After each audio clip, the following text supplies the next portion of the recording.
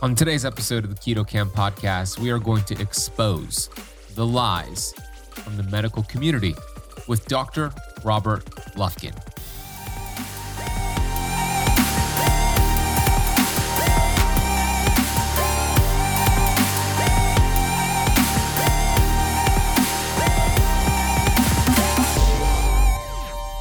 Exercising more, as everybody knows, if you're going to a big dinner, you want to work up an appetite, what do? You exercise. It makes you hungry. It makes you consume more. Along that line, exercising in itself is a relatively inefficient way to burn calories. If you want to lose weight, you change your intake of what you're eating. Exercising, you can run a long time and barely make up for that Twinkie that you ate.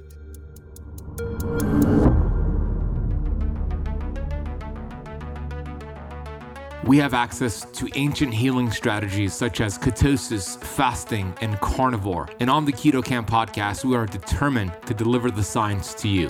We bring in the thought leaders in this space to have extraordinary conversations so you could apply it and change your life. Your body was built to thrive. Your body is capable of healing as long as you identify the interference and remove it. I believe you are a masterpiece because you are a piece of the master. My name is Ben Azadi. I'm the best-selling author of Keto Flex, and I want to thank you for spending part of your day with me.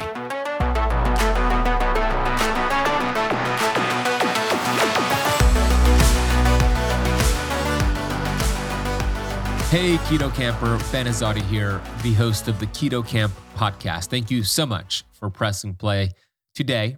If you can learn more about me over at benazadi.com, I am your host, and I'm excited to bring on my friend, Dr. Robert Lufkin, who has a brand new book coming out in 2024 titled Lies I Taught in Medical School and the Truths That Can Save Your Life. I was blessed to receive an advanced copy of the book, and we sat down for a conversation taking a deep dive into these lies. And there are a lot of lies taught in medical school. What I really respect about Robert is that he went through the conventional path, saw the writing on the wall, saw that he was told lies and even giving lies, and he made a pivot. He made a 180 change. And now he's actually being proactive with his patients and with the people he's serving all across the world and helping to reverse really serious conditions, metabolic syndrome, and others. So the book is fantastic. You're going to hear the backstory of Robert, why he wrote the book. And then we're going to get into a few of these chapters. What I love about the book is that it's written in a way that the average person who's not really scientific could understand it, and the person who really wants the science gets it with all the references in the book. What I love is the chapters are broken down into different lies. So you have a metabolic lie, an obesity lie, and we kind of go over all the different chapters. I focused in on a few of those chapters during our conversation today. The metabolic lie, we talk about insulin, calorie counting, the diabetes lie. We discussed the common treatments for diabetes and what are the problems with that. We discussed fatty liver, heart disease, and many very important topics. So this is going to be a conversation you want to really pay attention to. Take a lot of notes. We're going to put detailed notes in the comment section or in the notes of the podcast down below. So make sure you check that out and use the resources. You could also pre-order his book right now. We have a link down below for that. And we'll put all of Robert's information in the notes down below. You're going to be astonished by some of the stats when it comes to diabetes specifically and some of the money being made off of people that are diabetic. It's unfortunate. But hey, we actually have the tools, these ancient healing strategies to prevent these conditions and reverse them. And we're going to get into all of that on today's conversation. All of our podcast interviews can be found on YouTube, video interviews on the YouTube channel, which is Keto Camp on YouTube, youtube.com/Keto Camp. So make sure you go check those out because those video podcasts are amazing as well. Before I bring on Robert, I want to take a minute to get to today's Apple Podcast rating and review of the day. This 5-star review comes from Melly Stubbs. Melly says, "Get well with keto. This is the first review I've written for a podcast. He listens and is open to learning. He is not dogmatic, and you can tell he's a humble person, which I appreciate. My top 3 podcasts I listen to are Keto Savage by Robert Sykes. We love Robert. Boundless Body Radio by Casey Ruff. We love Casey. And Keto Camp Podcast by Ben Azadi. Thank you, Ben, for your dedication to interviewing the best people for our learning pleasure. Melly, thank you. And you're listening to some really great podcasts. I'm very grateful you chose us because there's a lot of different podcasts out there. I'm grateful we made your top 3. Thank you so much for listening and appreciating the conversations that I have on the podcast and taking the time to leave that rating and review. It really makes a big difference. So thank you. I'm grateful for you. If you have not left the Keto Camp podcast a rating or a review yet, please do so. Maybe I'll read yours on the next episode, give you a nice little shout out as well. I announced recently that we are hosting a 5-day keto virtual event. It is 100% free. How would you like to learn from me and the Keto Camp team all about keto, carnivore, fasting, keto flexing? This is a PhD in metabolic health within 5 days. We live stream every day for 2 hours, 5 days in a row, where you get to learn, apply some of the principles, ask questions. It's going to be life-changing. This is our 5-day keto kickstart challenge. And we have sponsors for this challenge that are giving away over $20,000 in free prizes. Some of the prizes that you could win are 6 months worth of coffee for free from Purity Coffee, a bundle of Paleo Valley products, a bundle of Redmond's Real Salt Electrolyte products, a bundle of Pure Form plant-based omegas. We're giving away 5 Keto Mojo devices. We're giving away boxes of kinetic exogenous ketones. We're giving away Dr. Ben Bickman's Health Code shakes. And we're giving away 1 year free membership to our signature course, the Keto Camp Academy. All of that is valued at over $20,000. That is right. We're giving away over $20,000 in free giveaways. All you need to do to qualify for the giveaways and to learn from us for 5 days is to go over to ketocampchallenge.com or click the link in the podcast notes down below. Put your name, put your email, register for free, and join us when we start on October 2nd, which is Monday, October 2nd. And it's going to run all the way through October 6th. So Monday to Friday, we go live every day, same time, same place. I would love to have you there. This is great for beginners. This is great for those who have been doing this for years and want the science. We're going to cover it all. Learn from me, Coach Becky, Coach John, Coach Alina from the Keto Camp team, and some other special guests. I'm so excited for this. So join us over at ketocampchallenge.com. I'll see you there. In the meantime, let's get into today's conversation with Dr. Robert Lufkin. Dr. Robert Lufkin is a physician, medical school professor at UCLA and USC, focusing on the applied science of health, longevity, and consciousness, helping to reimagine the conventional healthcare model with evidence-based lifestyle modifications and other tools. Through this, we can prevent/reverse chronic diseases, cultivate consciousness, and live life to the fullest. In addition to being a practicing physician, he is the author of over 200 peer-reviewed scientific papers and 14 books that are available in 6 languages. That is very, very impressive. He has given invited lectures and keynotes all across the world and was named one of the 100 most creative people in Los Angeles by Buzz Magazine. His latest book, which is what we're diving deep into today, is called Lies I Taught in Medical School. Here is Dr. Robert Lufkin. Dr. Robert Lufkin, welcome to the show, my friend. Hey, Ben, brother. It's great to be back. Good to see you again. Great to see you, brother. I was on your podcast, what was it, like a year and a half ago now, I think. Yeah. We had a lot of fun, and you've been up to a lot of cool things ever since we had our conversation. You have a brand new book coming out in 2024, which we're going to take a deep dive into. I was just telling you, Robert, I read your book because your team sent it over to me, the PDF version of it. I loved it. Speaking my language, I was like, yes, exactly, yes.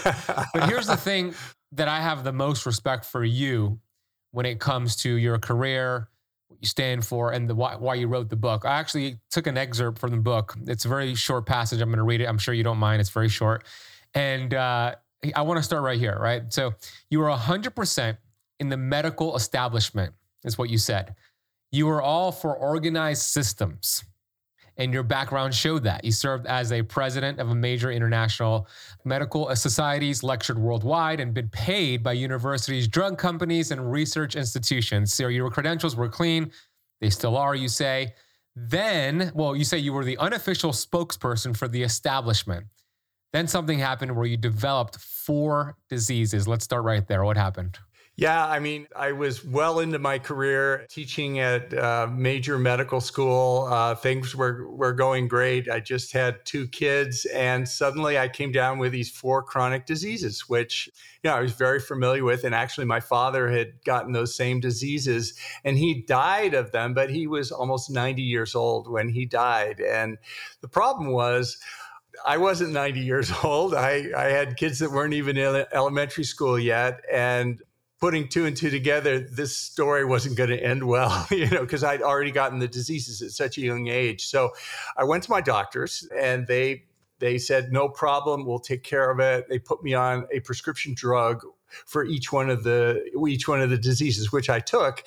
And the symptoms got better, but I didn't like the way this was playing out. So I began to, largely out of self-interest, I began to question what was going on. And I began to take a look at the literature, and there was a lot of new things that had come out in the last few years that were different than what I had been taught, and indeed what I was teaching, and what many of my colleagues still believed about, particularly about these chronic diseases, the 4 of which that I had, and several other ones, and how modern medicine is really treating the symptoms of them, and that these diseases, many of them share a common root cause that can be reversed and addressed with things like lifestyle, nutrition, sleep, exercise, stress.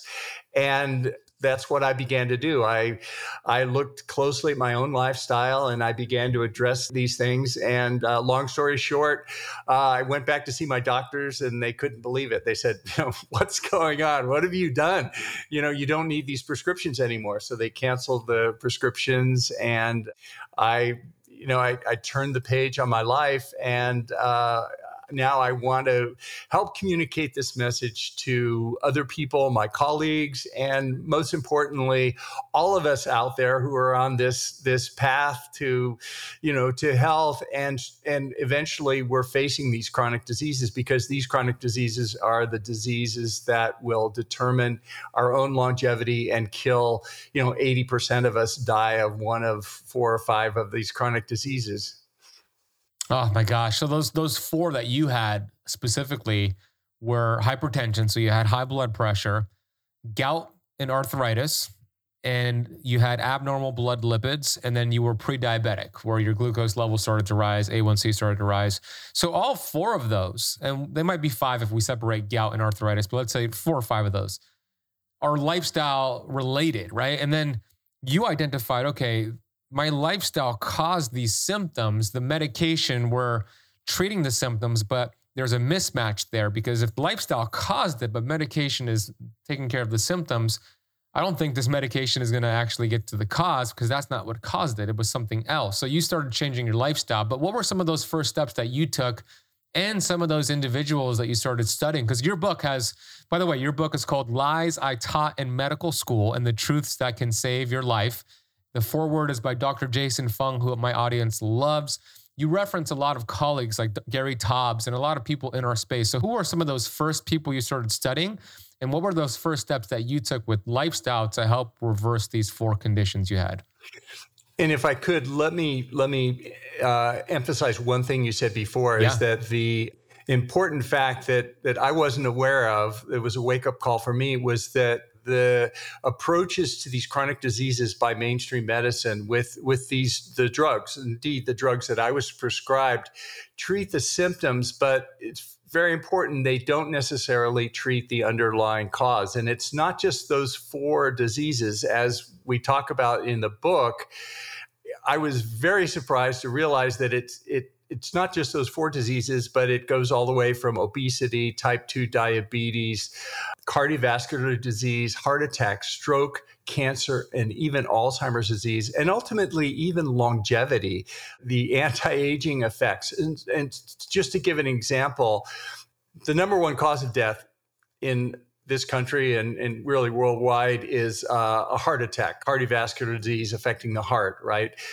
And most people, when they get a heart attack, the heart attack is due to narrowing of the blood vessels, due to this atherosclerosis disease that you've talked about with your audience before. But the blood vessels get narrowed, and then the heart doesn't get enough oxygen from the blood, and you have a heart attack. And the accepted treatment today is to go in and do an emergency procedure where you mechanically open up the blood vessels with a stent, and that restores the blood flow.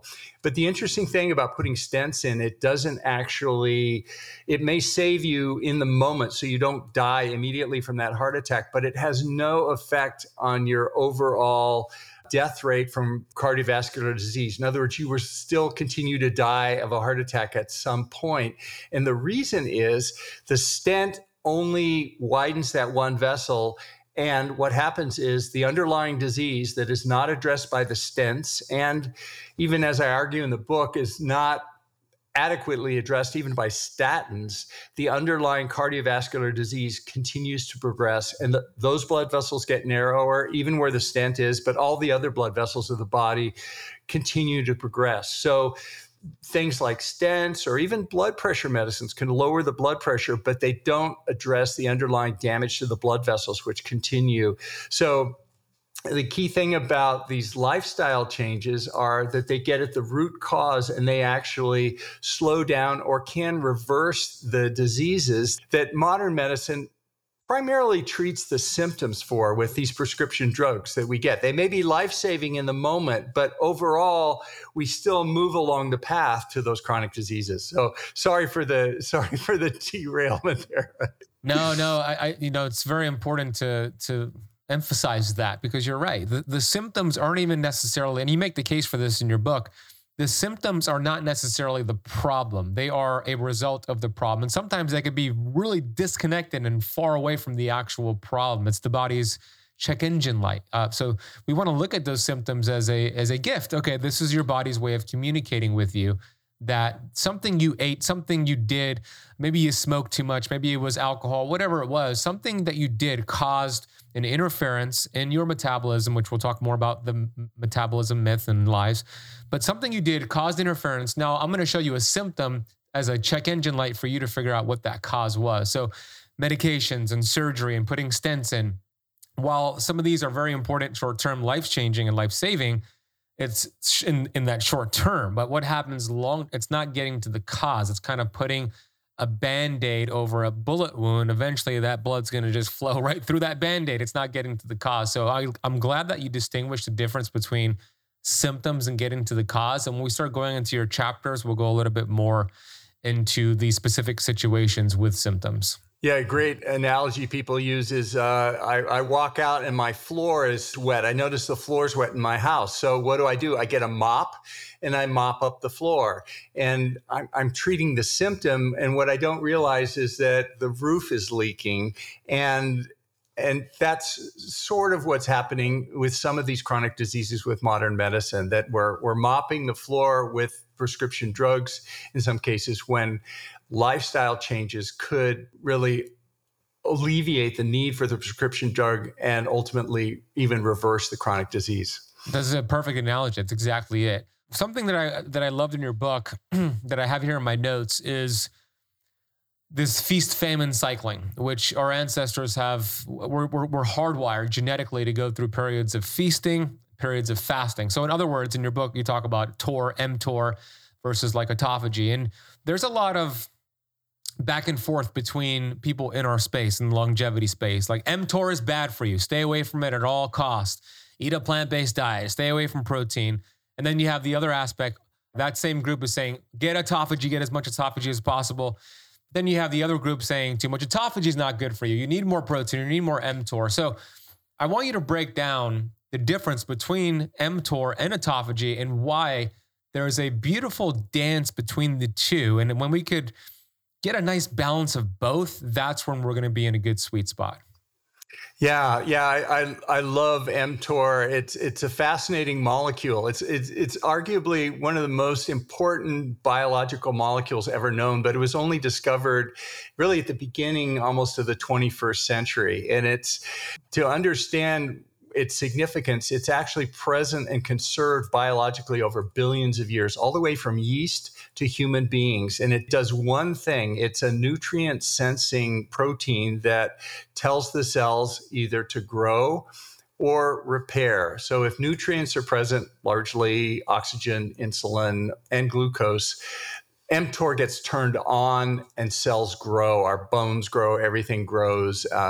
And then when food is not available, mTOR switches off and we hunker down into repair mode. We start cannibalizing our cells and we make do with what we can. Autophagy turns on. And that may sound like a bad thing, but actually it's a healthy thing for us once in a while to do this. And so a fascinating thing about mTOR is that it's now linked to basically every single one of the chronic diseases that we talk about in the book and the major chronic diseases that are affecting us today and determine our lifespan and longevity. So mTOR is actually a very powerful anti-aging mechanism. And it's not only the chronic diseases of aging, but also when we change mTOR around, we actually affect the phenotypes of aging, all the way from, hair loss, gray hair, wrinkles, menopause, hearing loss, periodontal disease. All these things actually slow down when we turn mTOR off into that autophagy mode. So back to your question, the role of mTOR is to basically protect the cell, because if food is available, you want the cell to turn on and grow. If the cell turns on and grows when food's not available, the cell will die, and vice versa will be a bad effect. So mTOR is very important for survival. It's the number one survival switch in a lot of ways. Over time, it's believed, and nobody really knows for sure, but it's believed that mTOR in a normal organism switches back and forth because both are good. There's a balance there. In other words, sometimes turning mTOR on for growth is good, and sometimes turning mTOR off for autophagy is good. What's happened with human beings in our modern civilization, if you imagine a hunter-gatherer, 50,000 years ago, mTOR will turn on when there's, food available, and then maybe a few days will go by and there's no food and mTOR will be off, and you'll get a nice balance. Well, as everybody knows, about 12,000 years ago, that changed. And, what Jared Diamond and Yuval Harari says is the worst thing that ever happened to mankind. And that is the agricultural revolution, which made domesticated plants available and food to be stored. So we believe that it began switching mTOR. So there were fewer and fewer times when mTOR was turned off because food was available. You could store grains. And this hyper accelerated in the last 150 years when refrigeration was developed and processing. And then finally, in the last 30 years, ultra-processed junk foods have taken over our food supply. And now people eat all the time, which turns mTOR on. And the types of foods they eat tend to be the types of foods that also turn mTOR on. Of the three macronutrients, primarily carbohydrates and glucose turn on mTOR. Protein has a mild effect, and fat has very little effect on mTOR. So what we're seeing today is a situation where mTOR is turned on all the time, or at least an abnormally high amount of time in people. And based on the mechanisms that we understand about mTOR, there's a credible explanation of why turning on mTOR can drive all these chronic diseases that we've talked about, and even driving aging and shortened life expectancy. Such a great breakdown. Would that explain why bodybuilders, for example, they live 12 years less than the average person? They're constantly in mTOR, eating every 2 to 3 hours, overfeeding to get a performance gain. But would that make sense that a lot of bodybuilders that age rapidly are constantly stuck in mTOR, and that might be why they age faster? Yeah, that's a very interesting point that wasn't clear in my mind until recently. The difference between performance optimization and longevity optimization. Like, we may want to optimize our performance for, NFL football or to run a marathon, and we get our body at a high performance state, but that sort of performance optimization may not be the same and actually may be detrimental for longevity optimization, which is just living a long time.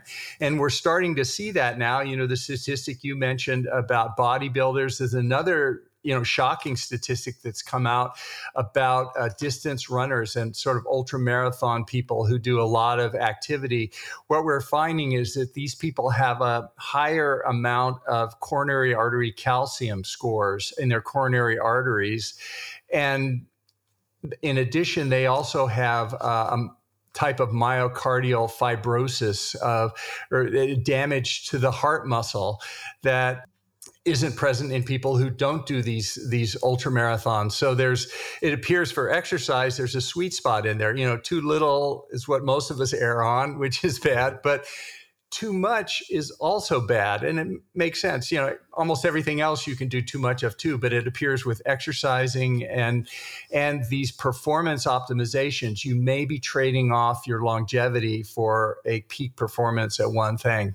Oh, so important to understand that. I know when I owned a CrossFit gym here in Miami, and back in 2013, when I was really getting into keto and fasting, I would do seminars at the CrossFit gym, and those members and our coaches, they did not want to hear that message because they were all about performance and gains and PRs and the fastest WOD times. But I was trying to make it clear at that time, your performance in your CrossFit gym here might not be the same thing as health and longevity. Those goals are usually not synonymous. Now they could be, but most of the time you're sacrificing years off your life to perform short term. So you made that case right now with chronic long distance runners.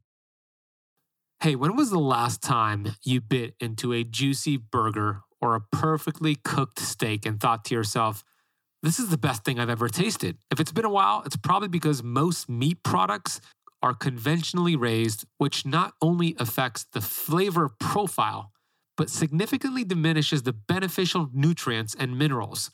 And believe it or not, even products that are labeled as grass-fed or ethically raised to make you think they're high quality are often finished on grain or in factory farms, which is why I am so excited to share something with you today that will not only help you avoid the hormones, antibiotics, and pesticide residues that diminish the taste of conventionally raised meat, but could also save you nearly $1,000 over the next year on your grocery bill.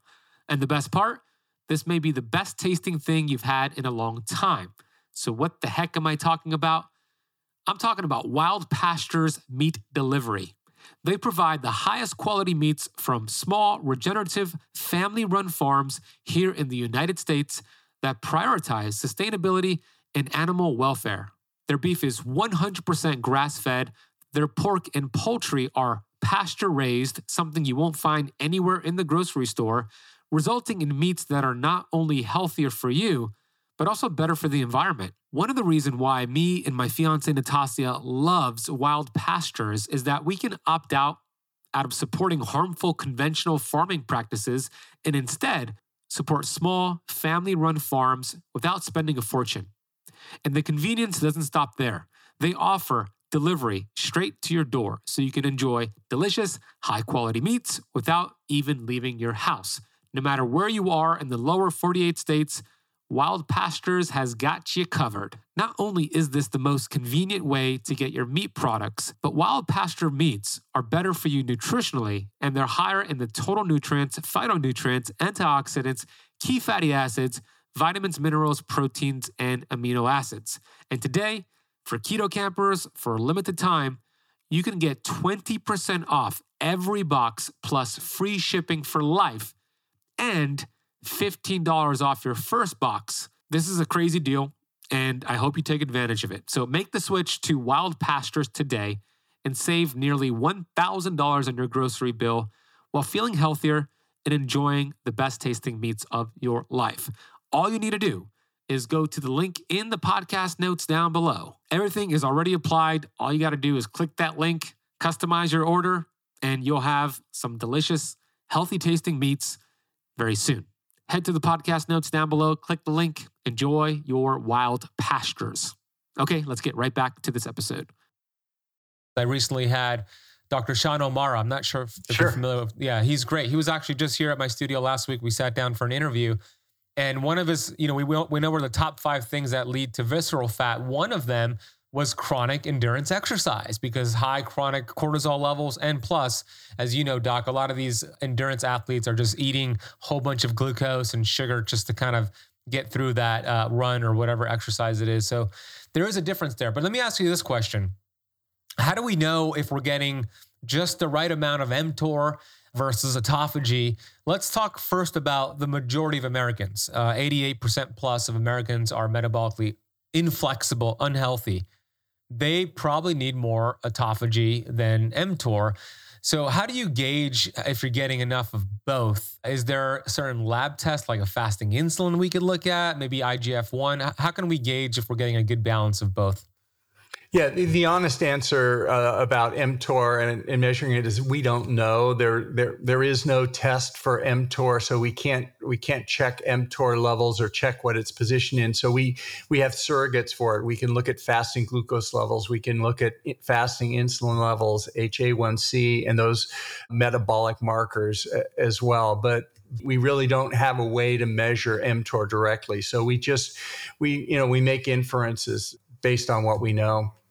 So when we're looking at fasting insulin, we're looking at A1C, you talk about these in your book. It's important to see where you're at, where your baseline is at. And if you find that your markers are out of range, they're higher, then you probably need more autophagy, less mTOR, right? But if you found you're in a good sweet spot, like I am, I'm in a good range, then I could have a little bit more feast days than I would have had several years ago when I was trying to get healthy, right? So it kind of depends on where you were at in that spectrum. I want to shift the conversation to different chapters you have in your book, which I love the names of all these chapters. So you have chapters that go over specific lies that you taught in medical school, that you learned and taught in medical school. So you have the metabolic lie, the obesity lie, the diabetes lie. You have the fatty liver lie, hypertension lie, cardiovascular lie, the cancer lie, Alzheimer's lie, mental health and longevity lie. We don't have enough time on this conversation to go through all, but I want to focus on a few of them. So I want to start the conversation with the metabolic lie. And it's unfortunate because even to this day, Robert, we have fitness pros and dietitians and nutritionists giving that information that, look, if you want to lose weight, just eat less and move more. And you totally disrupt that dogmatic way of thinking and show the evidence. So let's talk a little bit more about that. Like if somebody's listening and watching and they have somebody on their butt telling them to just eat less and move more, maybe they could share this clip with them so it helps the person understand and the person that's teaching this understand better. So why does that not work? Why do calories matter, but they're not as important as we were once thought and taught? Well, first of all, whatever we're doing is not working. There's an epidemic of obesity and overweight. Up 50% of Americans are either overweight or obese. So whatever we're doing is not working. And as you say, the conventional wisdom, which is still being taught by the medical school I go to and elsewhere, is if you're overweight, you exercise more and eat less. The problem is exercising more. As everybody knows, if you're going to a big dinner, you want to work up an appetite, what do? You exercise. It makes you hungry. It makes you consume more. Along that line, exercising in itself is a relatively inefficient way to burn calories. If you want to lose weight, you change your intake of what you're eating. Exercising, you can run a long time and barely make up for that Twinkie that you ate. So that's the one thing. And then as far as just eating less, it's problematic and it ignores the fact that weight and when we put on weight is driven by a hormone called insulin. And insulin tells the body to add weight. And in fact, I know I can make anyone gain weight just by injecting them with insulin, no matter what they eat.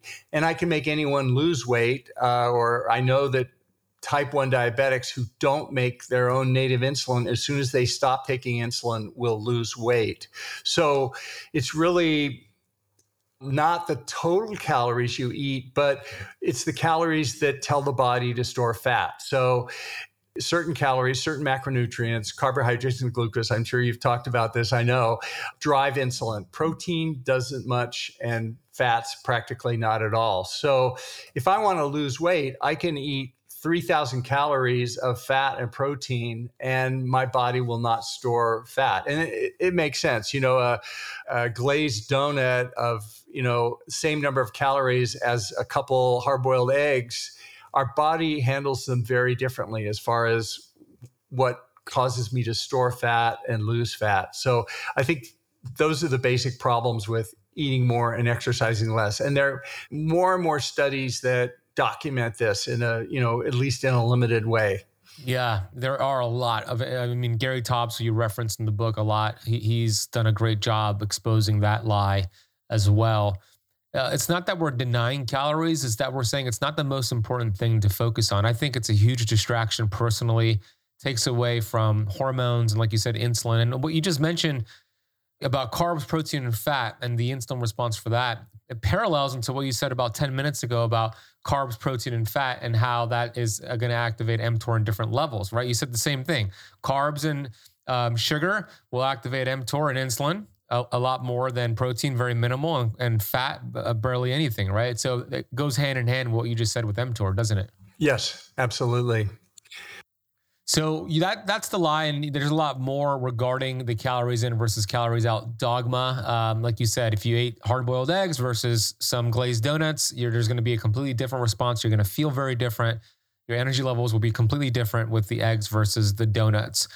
One last point, also the hunger effect that you've talked about on your show, I know, but just not to be overlooked. If I eat carbohydrates, 100 calories of carbohydrates, I'm going to be hungry again and I'm going to want more, that one potato chip thing. But if I eat 100 calories of cheese, let's say, which is largely fat, I can eat one piece of cheese and walk away. I cannot eat one potato chip and walk away. I'm a recovering junk food addict myself. I know the mental pressures of junk food, and I fight that battle with myself every day. Yeah, I could relate in some sense. I used to have a big battle with junk food as well. But you're so right. When you eat fat and protein, you activate these different hormones and chemicals that signal satiety, right? Leptin, cholecystokinin, peptide YY. You don't get that with processed carbs. That's why when you're done eating a big steak and they offer you a free steak, you're like, there's no way I could eat that. But they offer you some ice cream. Sure, I got room for that, right? Because it doesn't activate the same hormones. You could go at it with the ice cream. So that is very important.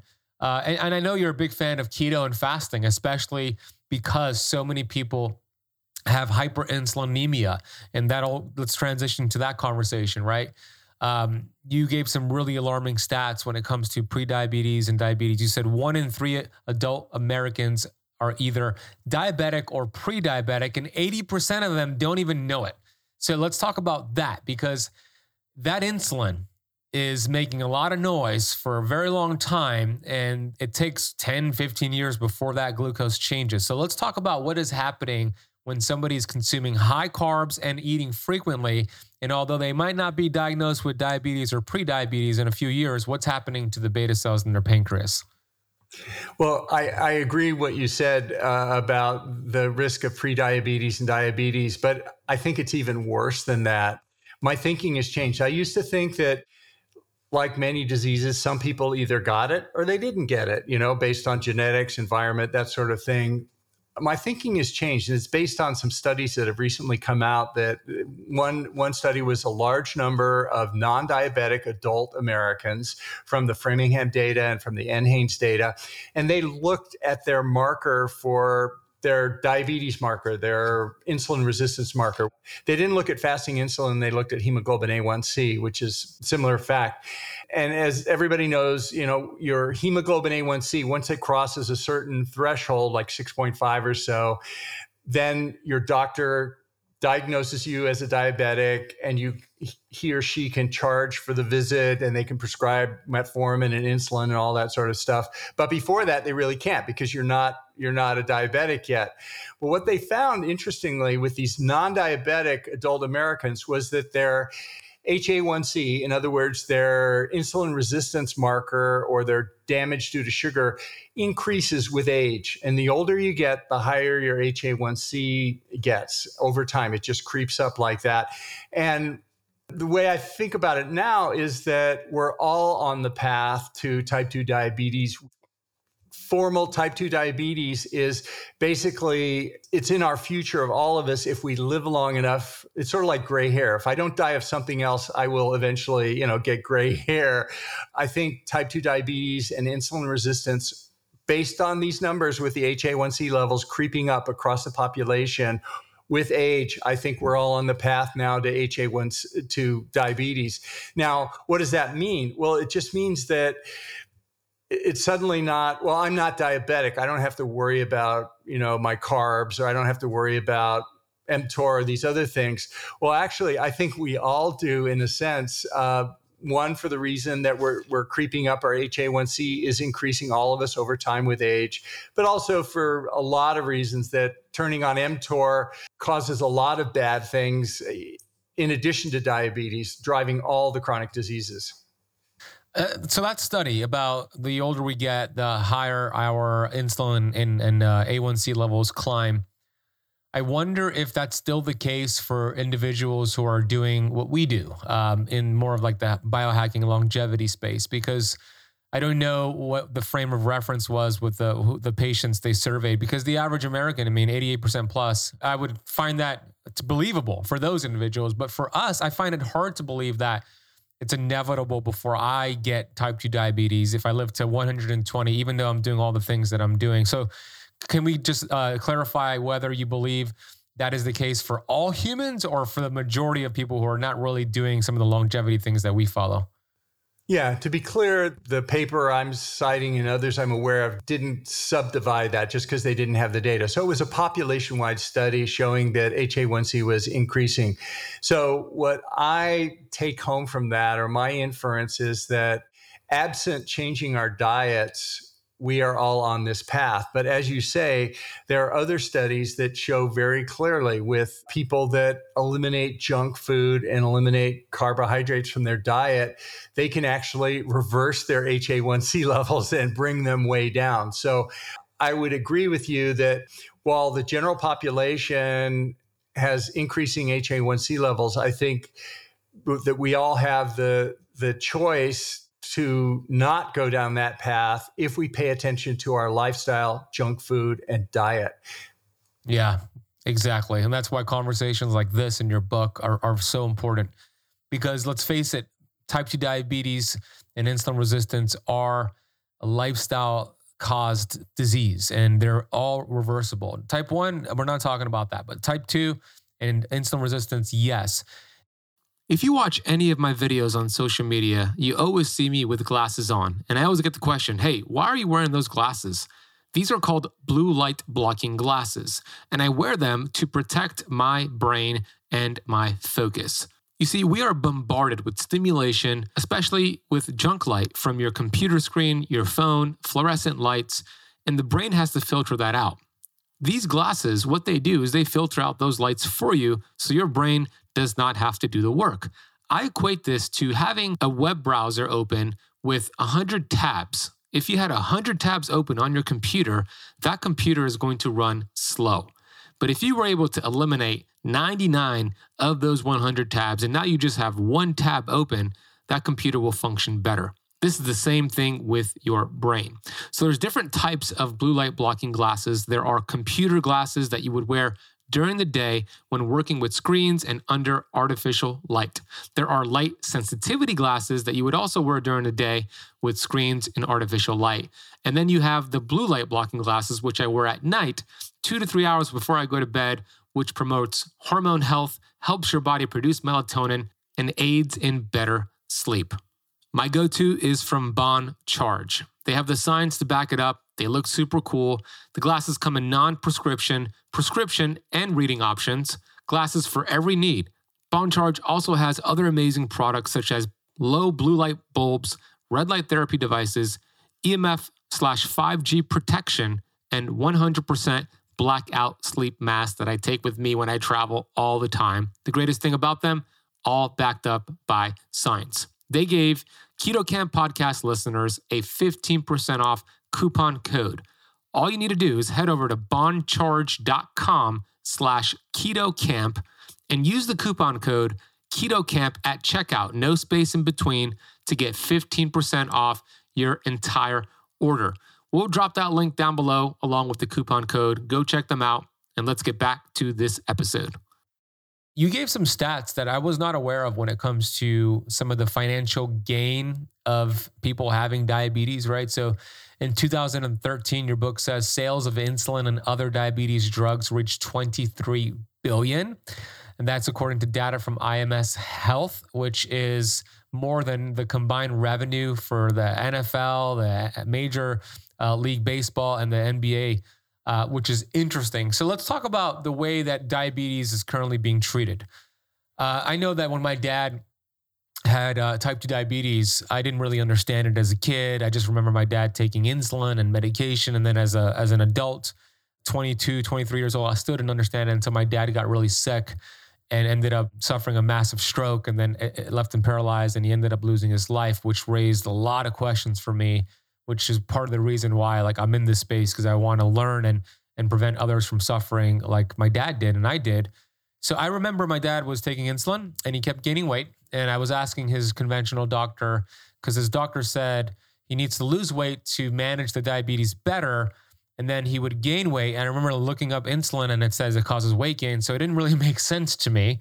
I know that there are different meds over the years that have come out. So there's some meds that lower glucose, that take glucose out of the bloodstream and pack it into different parts of the body, which show you it's lowering your blood glucose levels. There is insulin, which does something similar. And then there are medications that cause you to pee out excess glucose. So let's talk about the most common treatments and why none of them are getting to the cause.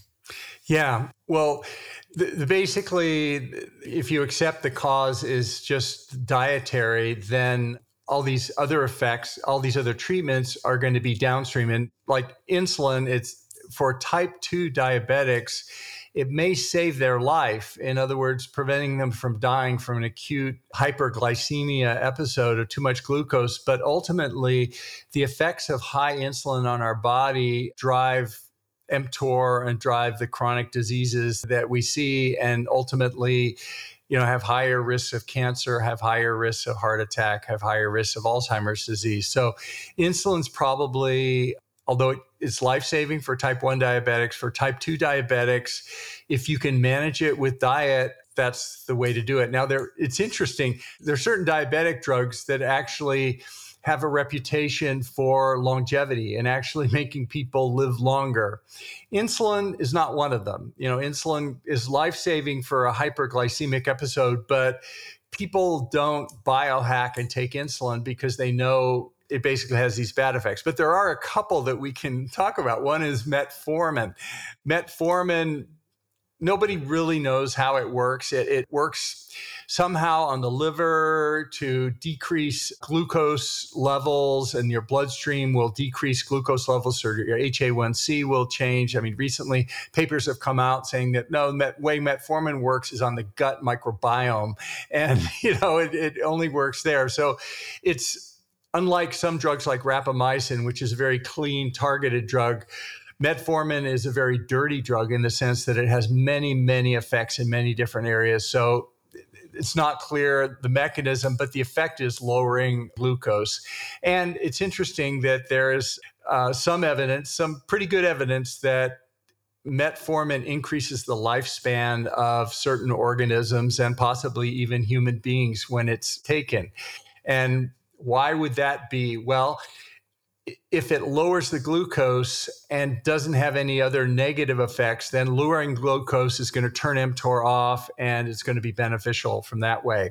So why doesn't insulin lowers glucose too, right? Well, insulin actually turns on mTOR. So when you take insulin, you turn mTOR on, you drive hyperplasia, all these other things. There's one other drug called acarbose, which is a diabetic drug. Diabetics take it, and it's an interesting drug because it doesn't really get absorbed. It doesn't work in our body. The place it works is in our gut.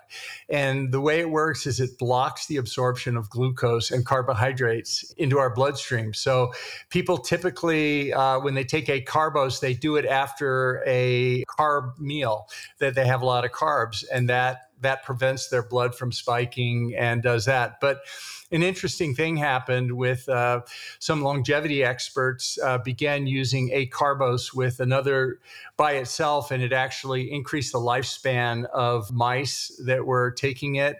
And when they combined it with rapamycin, which is the most powerful lifespan extending drug, which works incidentally by turning down mTOR. When they combined acarbose and rapamycin, they got a dramatic compound effect of life extension, at least in this mammalian animal model. But it's to the point that now human experimenters are taking rapamycin and acarbose off-label and metformin for its longevity effects. But a lot of these effects are through the manipulation of the glucose levels in our body related to, what we're talking about with diabetes. Fascinating. You take rapamycin yourself, don't you? I do. Yeah. And how long have you been taking that? Taking it about 3 years. You're doing it for the longevity benefits because the science makes sense to you on that?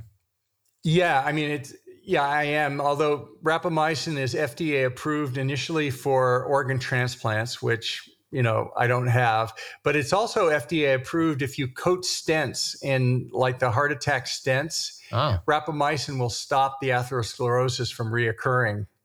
So there's question that rapamycin taken orally may slow down atherosclerosis. Nobody knows, but there's a study there.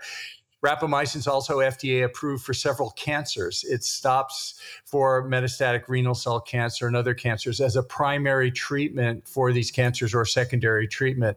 So rapamycin has effects not only on cardiovascular disease, but also on treatment. And there are now some animal studies where rapamycin actually slows cognitive impairment and reverses cognitive impairment in the mouse model, to the point that the University of Texas and others are now doing studies with rapamycin for Alzheimer's disease patients. So cool. A lot of effects of rapamycin, not just for longevity, but by slowing down these chronic diseases. And then the phenotypes of aging, in the mouse, rapamycin grows the hair back, makes the gray hair go away. In the human model, it reverses skin changes with aging when you apply it as a skin cream. With hearing loss, it affects the cochlear cells in the animal model so that they regain hearing from age-related hearing loss. In menopause, in the animal model, rapamycin actually slows down menopause and restores ovarian fertility. And people are looking at all of these things in humans now with rapamycin. It's a fascinating drug. And this whole mTOR model, we're just scraping the surface on it. And also, for diabetes, obviously. Yeah, very fascinating. It's very interesting. So with insulin and metformin, both are lowering blood glucose. But the question is, where is the blood glucose going if it's not being burned off? So let me ask you that question. If they're not changing their lifestyle, and type 2 diabetics, and they're just eating the same way, which is going to be a high carbohydrate diet and eating frequently, but they're taking either insulin and metformin, where does the sugar go? So it's a good question. The carbohydrates, well, first of all, with the insulin, the sugar is it's taken up by the cells and burned or stored as fat. And insulin, like we talked about, is the fat storage mechanism. With metformin, there's less insulin produced by, the pathways like gluconeogenesis and stuff. So some of the insulin is coming from other sources even, but for whatever reason, it's decreased insulin that's released into the bloodstream. Metformin is not known to increase fat storage. So people taking metformin don't tend to get fat. I mean, the main side effect with metformin is GI distress, but that may be related to the GI effects of the metformin mechanism, which, like I said earlier, we really don't understand yet. But it's interesting. Both drugs lower glucose, but one turns mTOR on and has a negative effect on chronic diseases, a bad effect. The other one turns mTOR off, which is the metformin, and that has longevity effects and presumably, health benefits for all these chronic diseases as well, possibly. Yeah. And I know Dr. Fung says just giving a type 2 diabetic more insulin to treat their type 2 diabetes is like giving an alcoholic more alcohol to treat their alcoholism, right? Just doesn't make sense. So we know that the goal is to reduce your carbohydrate intake and the frequency So get more insulin sensitive, because that's the mismatch there. Conventional dogma when it comes to type 2 diabetes is that we need to treat the blood glucose. That is the problem. But what we have found is that no, that is a result of the problem. The real problem is hyperinsulinemia. There has been too much insulin for too many years. Now the cells are full of sugar. The liver is fatty, which you have a whole chapter about fatty liver. The pancreas is now fatty. We need to actually start pulling fat from the pancreas, from the liver, from other cells. And we do that with a low carb, keto diet, intermittent fasting, some of the principles you talk about in your book. Then you get more insulin sensitive, and that's how you're able to reverse these insulin resistance and type 2 diabetes. Is that a fair explanation, Doc? Absolutely. And, in your program, with Keto Camp and all, fits right into doing this. Yeah, we love talking about this. I love the book. Like I said, you're speaking my language. Let's finish up with one more chapter here. And that's the chapter about the cardiovascular line. You've kind of touched upon cardiovascular disease throughout this conversation, but let's go a little bit deeper. It's the most common question that I get on social media is, Ben, I started doing keto or carnivore and I'm down 70 pounds and I feel incredible, but my cholesterol is up, my LDL is up, and my doctor says I need to stop doing this diet. Okay, let's help them understand that it's a lot of moving parts with cardiovascular disease. And if you could just unpack some of those most common lies that we have been told with cardiovascular disease and how to understand those markers a little bit better. Yeah, this is a key point, the understanding of fat and its relationship to cardiovascular disease. And at the end of the day, nobody really knows, and intelligent people can agree to disagree. But the way I read the literature is that, first of all, even the American Heart Association now acknowledges it used to be people didn't eat eggs because they were afraid of dietary cholesterol. You could still go to restaurants in my town and get an egg white omelet, to avoid the egg yolk, Yum. And so we now accept that dietary cholesterol doesn't affect blood cholesterol. And the question is, does blood cholesterol, how big a role does that play in your risk for primarily heart attacks, because that's the number one killer? And, the statistic is that half of people who come into emergency rooms for heart attack have a normal blood cholesterol. So, and statins, of course, the elephant in the room, it's $1 trillion industry to lower blood cholesterol, these drugs.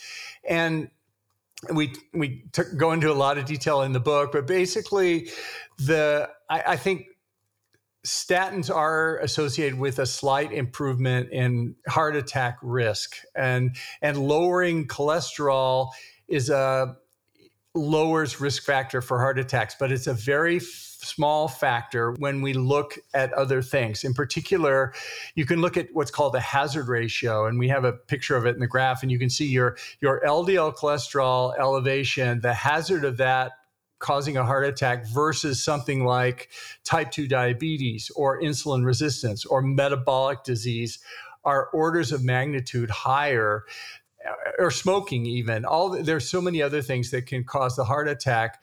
So my position is that the danger of cholesterol has been overstated, and we still don't really understand it enough to know. And certainly, as you've talked about before, our nation has been on an experiment since the 1960s and 70s, a low-fat experiment where the health pyramid and the national recommendations were that we go on low-fat diets and we replace fats with basically sugar.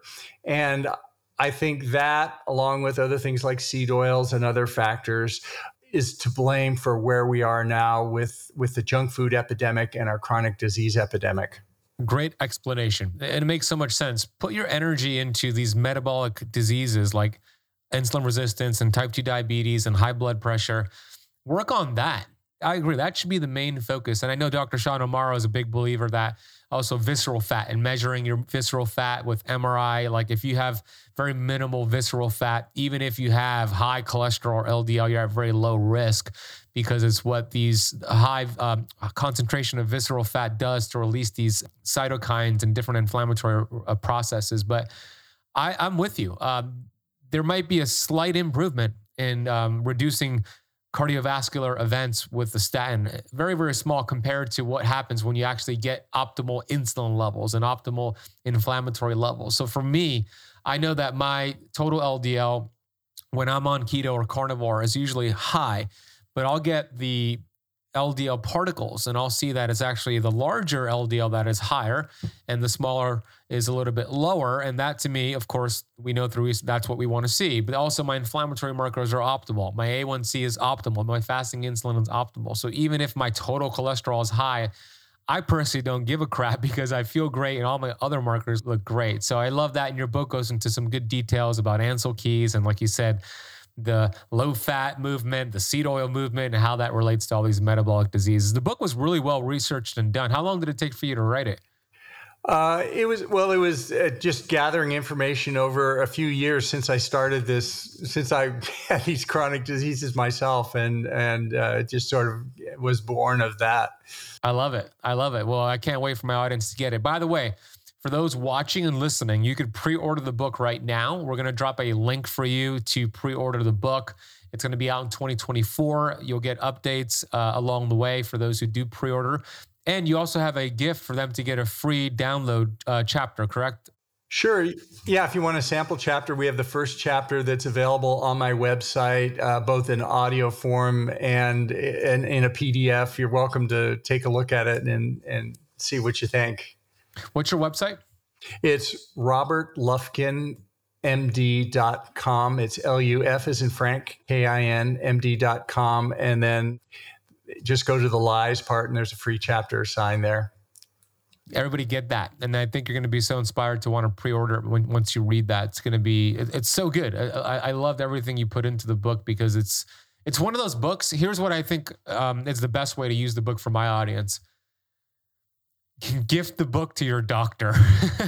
Like buy a copy for your conventional doctor who thinks keto is crazy and fasting is crazy, because you have a medical doctor, Dr. Robert here, who's talking about the things that you're doing and approving of them and giving the research. It's one of those books you want to use as kind of a talking point for your doctor. What do you think about that, Doc? Because a lot of doctors are closed off to the idea of doing keto and fasting. Could this be a good way to open up that door for them? Yeah, well, I mean, I made a point to try and reference, when things are quoted there, we're referencing primary peer-reviewed articles, not just review articles. So hopefully that would appeal to an open-minded physician who wants to look deeper at this area. Yeah, I think it will. So get the book. I have one more question for you. The question is about my favorite supplement.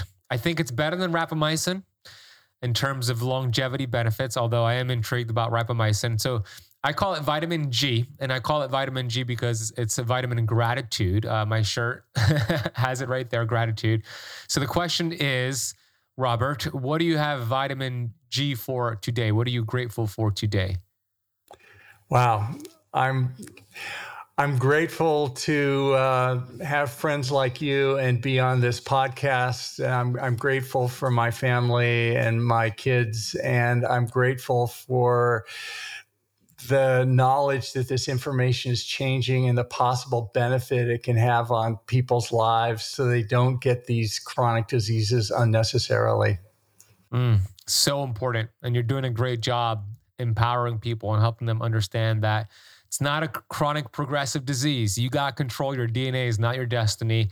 I cannot wait for the book to be released into the world. So for those who are watching and listening, share this episode with a friend. Robert, you also have a podcast. Share a little bit more about your podcast and your YouTube channel as well. Yeah. We have a video podcast that Ben was on recently, and it comes out once a week. And I think we're gonna have this episode on our podcast as well. You've got such great questions as always, Ben. So we're gonna include it there. Thank you. I appreciate that. And I'm going to put that in the notes down below. So everybody go subscribe to Dr. Robert's YouTube channel and podcast. We're also going to be speaking together at a conference, Biohacking Expo, in February of 2024 in Miami. I'll put details down below. So Robert, and we'll do a round 2 in person. So can't wait to see you. Thank you so much for the research you put into your book and for coming on the show and educating us today, brother. Yeah, thanks so much, Ben. I'm a huge fan of your work and your show, and thank you for all the good that you're doing in the world.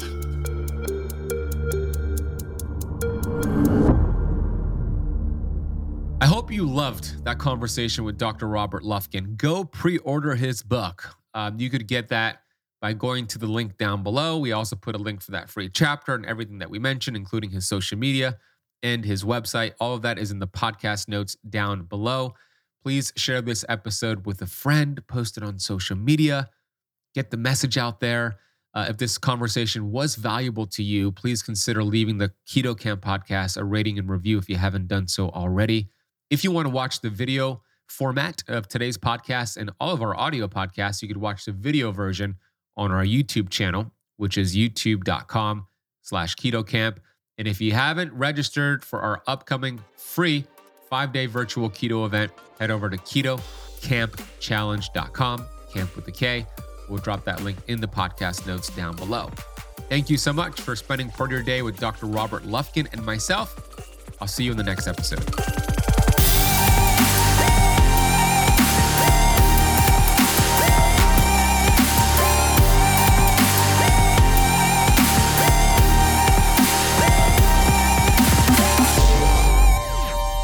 This podcast is for information purposes only. Statements and views expressed on this podcast are not medical advice. This podcast, including Benazati, disclaims responsibility from any possible adverse effects from the use of information contained herein. Opinions of guests are their own, and this podcast does not accept responsibility of statements made by guests. This podcast does not make any representations or warranties about guest qualifications or credibility. Individuals on this podcast may have a direct or non-direct interest in products or services referred to herein. If you think you have a medical problem, consult a licensed physician.